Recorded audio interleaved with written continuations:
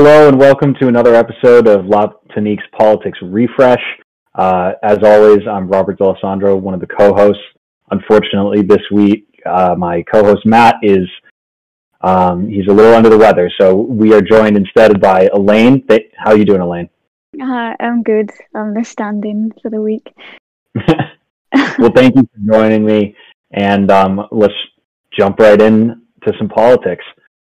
So a couple of weeks ago, we did a story about the migrant crisis unfolding at our border.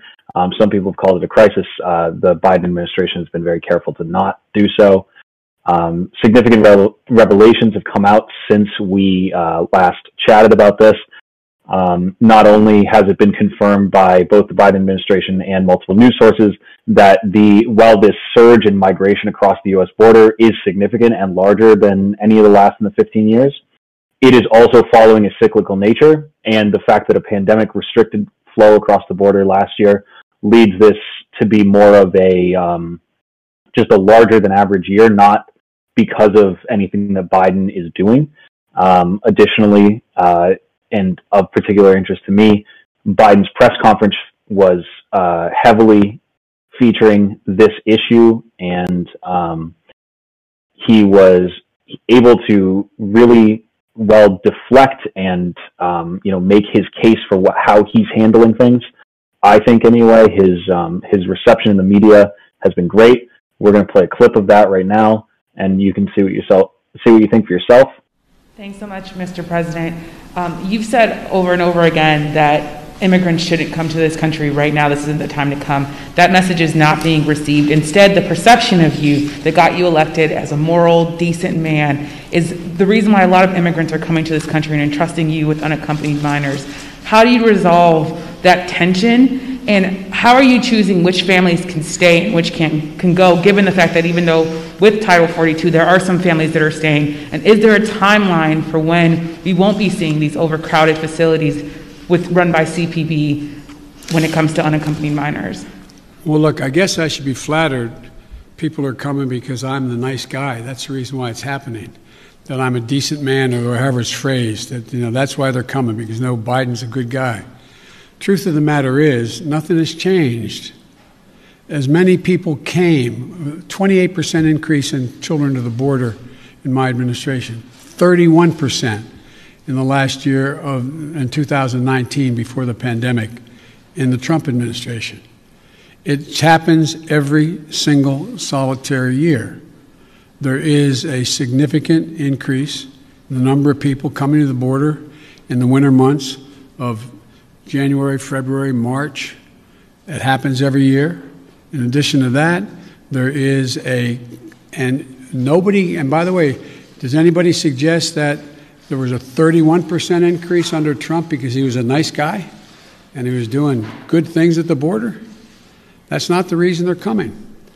The reason they're coming is that it's the time they can travel with the least likelihood of dying on the way because of the heat in the desert, number one. Number two, they're coming because of the circumstances in country. In country. The way to deal with this problem, and I started to deal with it back when I was United States Vice President, putting together a bipartisan plan of over $700 million to do with the root causes of why people are leaving. What did Trump do? He eliminated that funding. He didn't use it. He didn't do it. And in addition to that, what he did, he dismantled all the elements that exist to deal with what had been a problem and has been continued to be a problem for a long time. He, in fact, shut down the number of beds available. He did not fund HHS to get the children out of those Border Patrol facilities where they should not be and not supposed to be more than a few days, a little while.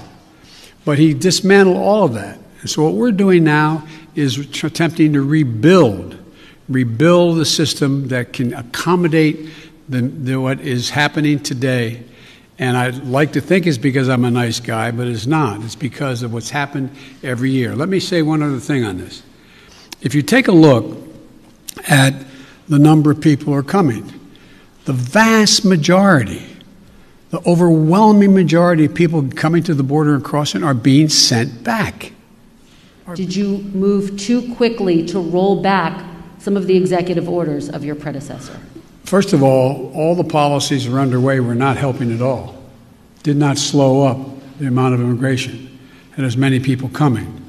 And rolling back the policies of separating children from their mothers, I make no apology for that. Rolling back the policies of remain in Mexico, sitting on the edge of the Rio Grande in a muddy circumstance with not enough to eat, I make no apologies for that.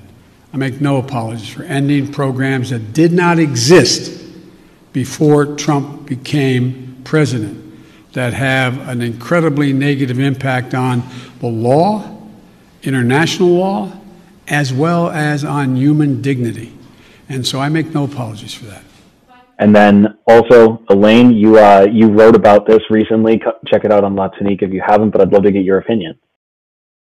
So yeah, I covered the 20-year high, and it is true that the migrant surge is not really a surge. It's typical in the winter months because it's easier to get across because of the weather, not as hot. But there is a rise in unaccompanied children that's coming across, which I think is a lot to do with Title 42 that Trump put in. And Title 42 closed the border indefinitely and made it so that people couldn't come across because of the public health crisis, because of coronavirus. But Biden is letting children in unaccompanied, which Trump wasn't doing, which has led to parents sending their children across knowing that they're going to be settled and get a place in a migrant camp over in Texas. So I think that's one major difference that I do think has created an uptake in numbers, but I agree with everything else you said. Yeah, I mean, there's no doubt that, treating people with some humanity instead of, caging them or, any other countless horrors that occurred under the Trump administration at the border. I do think that, as world leaders, we, as the U.S., have a certain responsibility to try to do our best in terms of humanitarian issues. However, that also, there is some, at some level, people will try to make their own lives better. And, under a Democrat, under someone who clearly cares more. I was particularly interested in the fact that Biden isn't really allowing press into the, into these camps. What do you think about that? I don't think that's a good reflection on him, but I did see that I think it was a Texas journalist was allowed in and he took some photos, and they don't bode well. There's no social distancing. They're the same foil type blankets that the Trump administration gave the kids, and they're pretty caged in, as you would say. It doesn't change much from, and I know they're using the same facilities that the Trump administration used, which I guess is what they've got for now, but I don't think it reflects well. Yeah, definitely not. I mean, Biden has talked about how not only is this this surge in migrants was, well, it could be expected, it's larger than it was expected to be, and that the Trump administration basically spent years tearing down all the infrastructure to deal with migrants coming across the border because they just figured, we can just continuously send them back or shut the borders permanently or, treat people worse and then they won't come.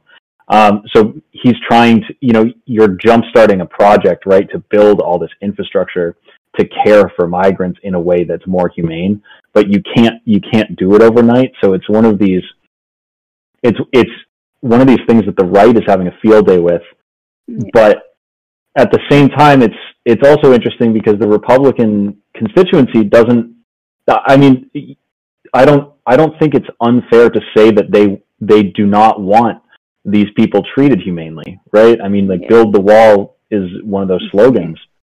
What do you think? I do agree, and I think I read somewhere that it seems to be that now the wall isn't being constructed. That mindset is being placed along border patrol, border guards. Even in Mexico's National Guard, there's quite a big story about them pushing back against the Northern Triangle migrants trying to come over. They're trying to stop it. They're trying to stop people from getting into the US through Mexico now instead of just at the US southern border, which I think is a big progress, maybe. Not a good one, but I think it might be something that I didn't hear about in the Trump administration. Yeah. Well, it's so interesting to me because, there have always been, there are always people that are trying to cross this border. There, just like almost any other border in the world. But, the U.S. has spent a considerable amount of our time and resources in when we're intervening or like helping or supporting different regimes in South America, not exactly making it a more stable region. That's probably an understatement. So this is kind of like our fruit to bear in a way. And, it's not as good, but at least there's someone in charge who wants to do something about it and make it better. That's my opinion. Yeah, I agree. All right. Well, we can just move right along into our next topic if you want. We are going to talk a little bit about Ukraine and Russia. There are massive troop movement and buildup along the Ukrainian border that Putin clearly is signing off on. This is a clear act of aggression towards the U.S. And, while Ukraine is not a member of NATO, it certainly is, it's trying to become one and is, it's posturing in a way that we are continuously allied with it, we being the U.S. I know you're across the pond. But I'd love to get your perspective as a European, as someone that isn't directly involved in the antagonistic relationship between U.S. and Russia, but someone who kind of has to rely, like someone whose country and union have to rely on both of them. More so the U.S., of course, but, like with oil and, security threats in the region, Russia is certainly a player. Yeah, my immediate thought on it was that it was a sort of power play to Biden, that Russia they still have power. They didn't need a relation with Trump. They don't need a relation with the US to prove that they can take back things that they want. I reckon that it was a power play. That it's a threat more than an invasion. I think it's a threat. Yeah, I think it's a threat too. I feel like it's kind of empty, right? Because are you really going to start a war right now? Is that in your best interest as a nation, right? You have huge economic deals going on across Europe and in the Middle East. Do you really want to upset all of that? Yeah, I don't know, because I think the ceasefire reached 2019 maybe. But I read that the ceasefire is broken dozens of times every day. So I'm sure. Yeah, the conflict is still on the down low, but I don't know if they want to fully fledge things up again. Yeah, do you really want to? That's the thing, is even if the ceasefire is continuously broken by small militant bands, do you really want to ramp this up in a way where you would be progressing to a live war? And I mean, this is coming off the backs of something that wasn't really covered in U.S. politics at the time, but Russia actually had to broker a peace deal in around. My geography is a little bit off, but they just had to broker a peace deal between Azerbaijan and Armenia. So it's one of these things where the more chaos you throw into a region like that, I feel like the more unstable it's going to become. And that might benefit Russia in some ways, but they need Crimea. They need that access. They need that port.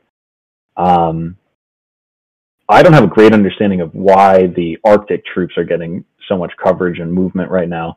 But I assume we'll be hearing more about that in the coming days. And also, something interesting that happened today was was Putin signing into law that he can run for president or be president, or term extension limit until 2036. Yeah, it's quite questionable. Definitely. Yeah, I mean, that'll be decades of him running the country, right? And I think more than anything else, it shows you the staying power of these authoritarian nations now, whether it's Putin or Erdogan or Xi Jinping. These are autocrats who have consolidated power within just their hands, not a party, not an idea, but them. Yeah, my concern was that there might be a domino effect of, oh, he can do it, I can do it. Yeah. Then we've got all these low-key dictators running around. Well, there's certainly been a trend towards authoritarianism in the world in general, right? There was a period of democratization, and I personally think when we look at history, you can see a kind of, like an ebb and flow in both directions. I think, you can look at something like the Arab Spring and see a real boon for democracy in the 2013 to 2016, 2017. Whether or not it actually finished playing out, there was one actual democracy created, but there was not great progress. However, there were several dictators removed, right? There was Saddam Hussein was removed, Gaddafi was removed by the US. But now we're seeing, Eastern European countries, you can probably speak to this more than I can, that are trending more towards the hard right and towards authoritarianism. Yeah, I think the one most on the UK's radar was definitely Poland with I think it was the anti-homosexual laws first areas I think they made, and then the anti-abortion laws. But then there's been protests in the UK recently, and they're saying that our government is taking a step towards authoritarianism with the new police laws, which I do kind of agree with. So I don't know if it's just Europe is slightly edging more right as a whole, especially Eastern Europe though. So I don't know. Yeah, definitely. I don't know completely, but I think that is definitely taking on trend. Well, I'd love to talk about the police reform that's going on in London, where they would the way the law is written currently and has a real chance at passing is that police can crack down on and eliminate the right to protest. Is that accurate?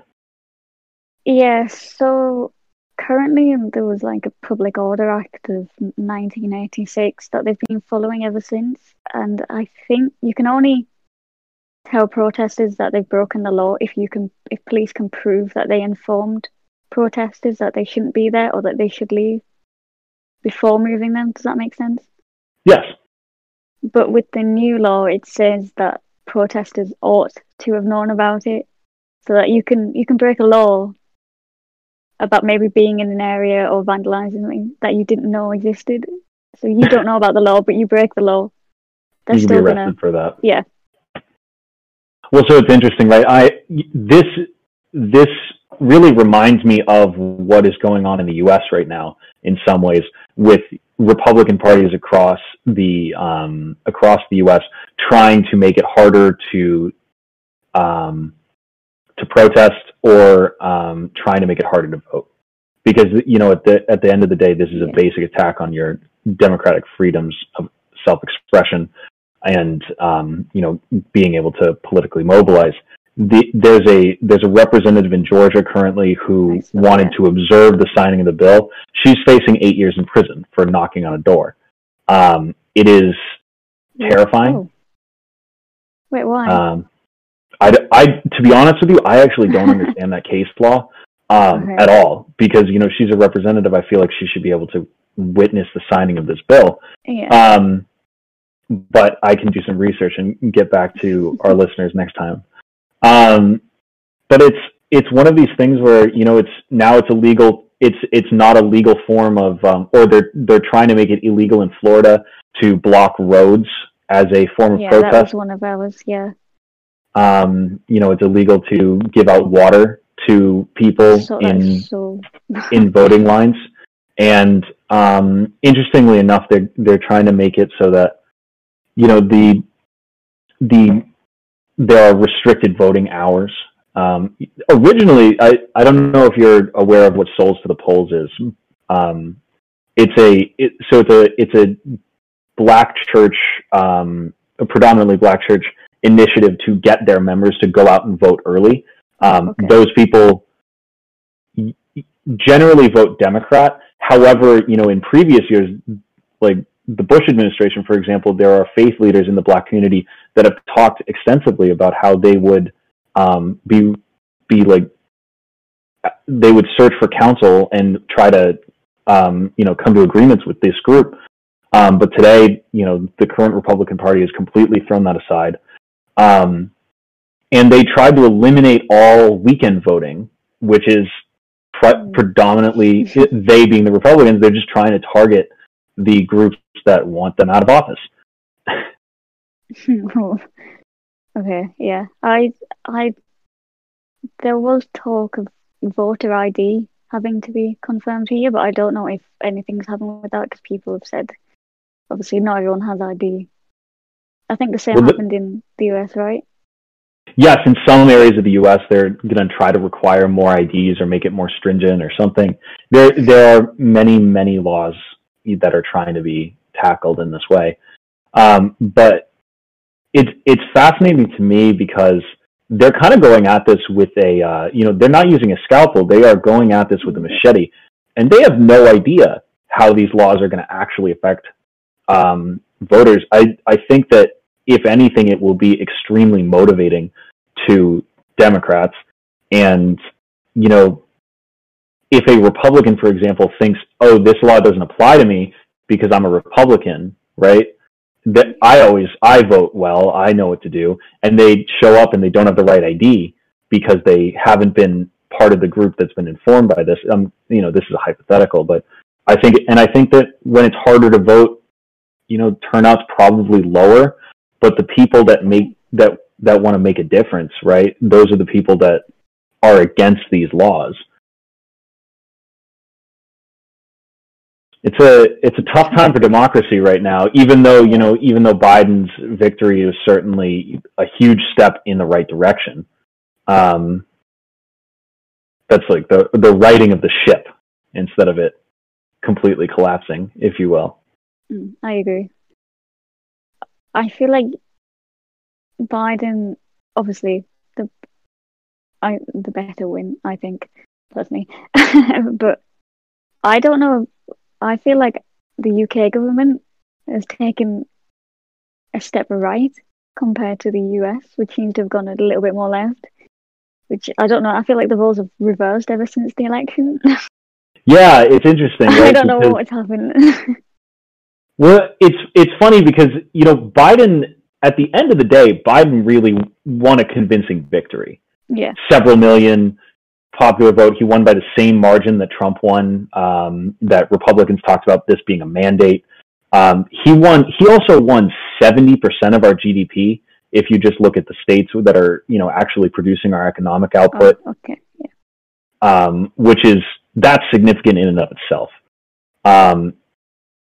Because it tells you where the money is. The Democrats recently broke a fundraising record for just for the first, like, I forget if it's 3 months or a month after their presidential candidate wins. That's significant.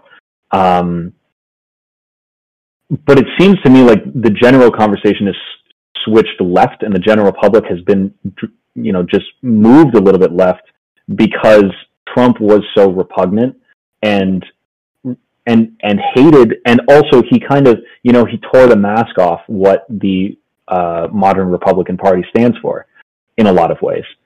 And he made that ugliness front and center and part of his campaign. But could you tell us a little bit more about the step right that Boris Johnson's government's taking? Yeah, well, apart from that section about being ought to know the laws, there's a lot you can with protest. It's a 300-page document, the new police bill. So if you want to read it, it'll be on the internet somewhere. But people are having a problem with that. You can get more time in prison now for damaging a statue than you get for sexual assault. What? You can get 10 years in prison for damaging a memorial or a statue, which started, we think, because the Black Lives Matter protests in last summer, I think it was, were also over here, and the people were taking down slave trader statues, rightfully. But yeah, and then so now you can get 10 years in prison for that.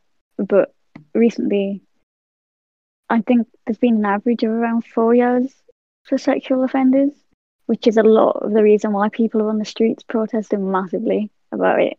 Yeah. Have you been to any of those, or are you like privy? Are you near enough to I hear live in them? like a small town. They're quite far away from me.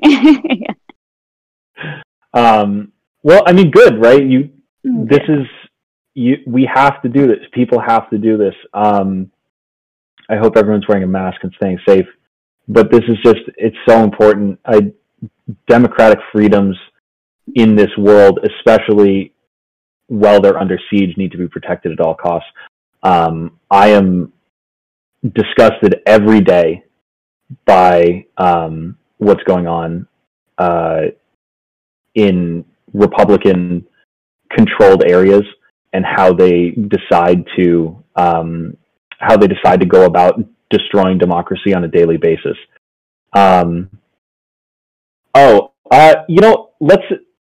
We can move to a really fun topic. Well, not a fun topic, but an amusing topic at the very least. Do you know who Matt Gaetz is? I don't. I feel like there's someone in my mind, but I don't know if it's the right person. So go for it. So he's a member of Congress. He's a Republican. I think he's 38. Recently this week, he has been brought up on charges of. He has not been brought up on charges. He is currently under investigation by the DOJ for sex trafficking a minor across state lines. I saw this. Yeah. I saw this. Yeah. I did see this on Twitter. And there's so much to this, whether it's the reports of him using ecstasy and sleeping with prostitutes, or the reports of him, just showing nude pictures to other members of Congress on the floor of the chamber. He cries that this is a hoax. But the interesting thing is, this was started under Trump's DOJ. This was started under Barr, and they are notorious. They were notorious in doing political favors for the people that Trump worshipped, and they didn't do anything for him, which is fascinating to me. Not the people that Trump worshipped, but the people that worship Trump. And I'd love to make 2 points and then you get your reaction to them. First of all, QAnon is remarkably silent on all of this when there is an actual, credible account of a member of Congress, trafficking in children. That is something that is happening, and this conspiracy theory that is based on this claim that politicians are pedophiles is completely ignoring it. And there's just no attention given to it at all. I don't know how familiar you are with QAnon. I feel like it's got a global influence to some extent. I don't know. I've read bits here and there, but I don't quite know what they are and what they do. I don't really either. You kind of have to know enough at this point because they come up so much in terms of the Republican base. But yeah, there's a great SNL skit about it that just came out last night, so I'll send that your way. Is it headline news? It is headline news. It's headline news here every day because I keep getting headline. Whether it's every news organization except Fox. Yeah, of course, right? Right. I mean, Fox is the only news organization that I could find that headline news was Trump is calling for an MLB boycott. Oh yeah, yeah. which is Coca-Cola too. I saw that one. yeah, Coca-Cola. And I mean, is he going to stop flying on Delta? Who knows? Okay. But that's actually in and of itself very interesting, because this is going to actually test how important Trump's going to be in his post-presidential life, right? Whether he's just screaming into the wind or if his followers are still with him. Do you have any predictions on that? I know it's kind of a tough one. I don't know. I can't see them boycotting major brands.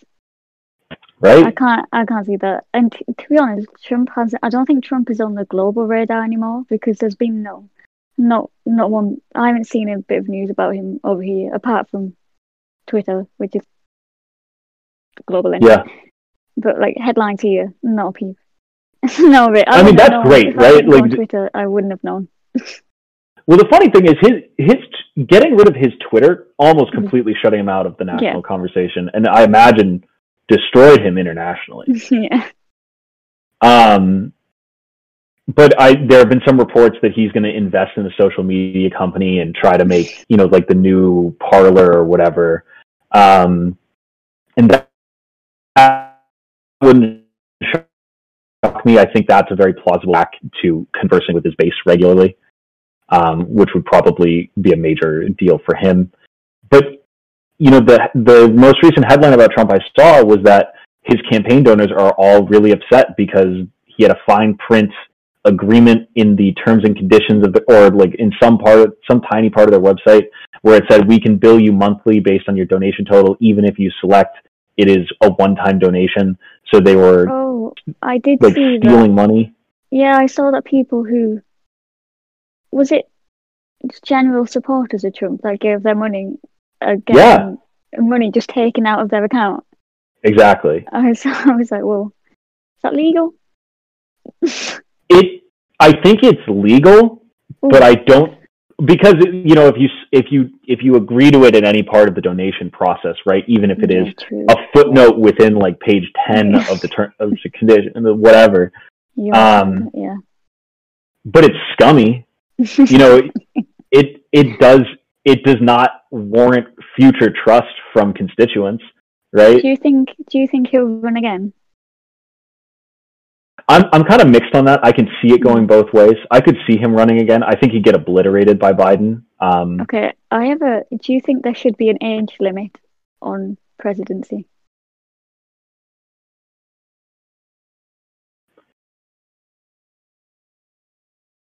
That's a really hard question because there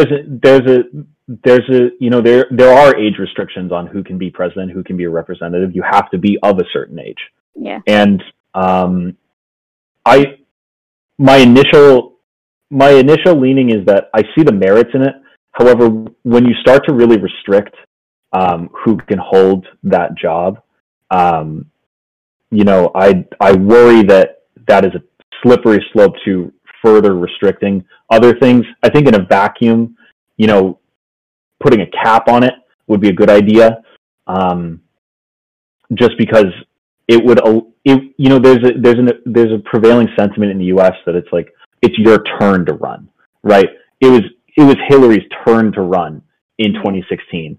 She lost to Obama in the 08 primary, and they kept everyone else out of the primary. And we ran a weak candidate against Donald Trump because of that. And I think that if there was a age limit on the top, that probably would go away. But it's hard because, even if you are the president, right? Like, there's such a large supporting cast around you that, even if you're way up there like Biden, he is still getting a lot done. And I mean, if he passes this infrastructure deal that I would love to see passed just based on all the amazing things that are in it, then he's accomplished more in his first year than Trump did in all four, which is remarkable. Yeah. All right. Well, that is all the time we have for today. Elaine, thank you so much for joining me and chatting. And do you have anything you want to plug for Latinique? My US border article is out, and my article about the UK police bill is coming out soon. Check them both out. They are fantastic on Latinique under the politics section. I am Robert D'Alessandro. Thank you again, Elaine, and we will see you next week.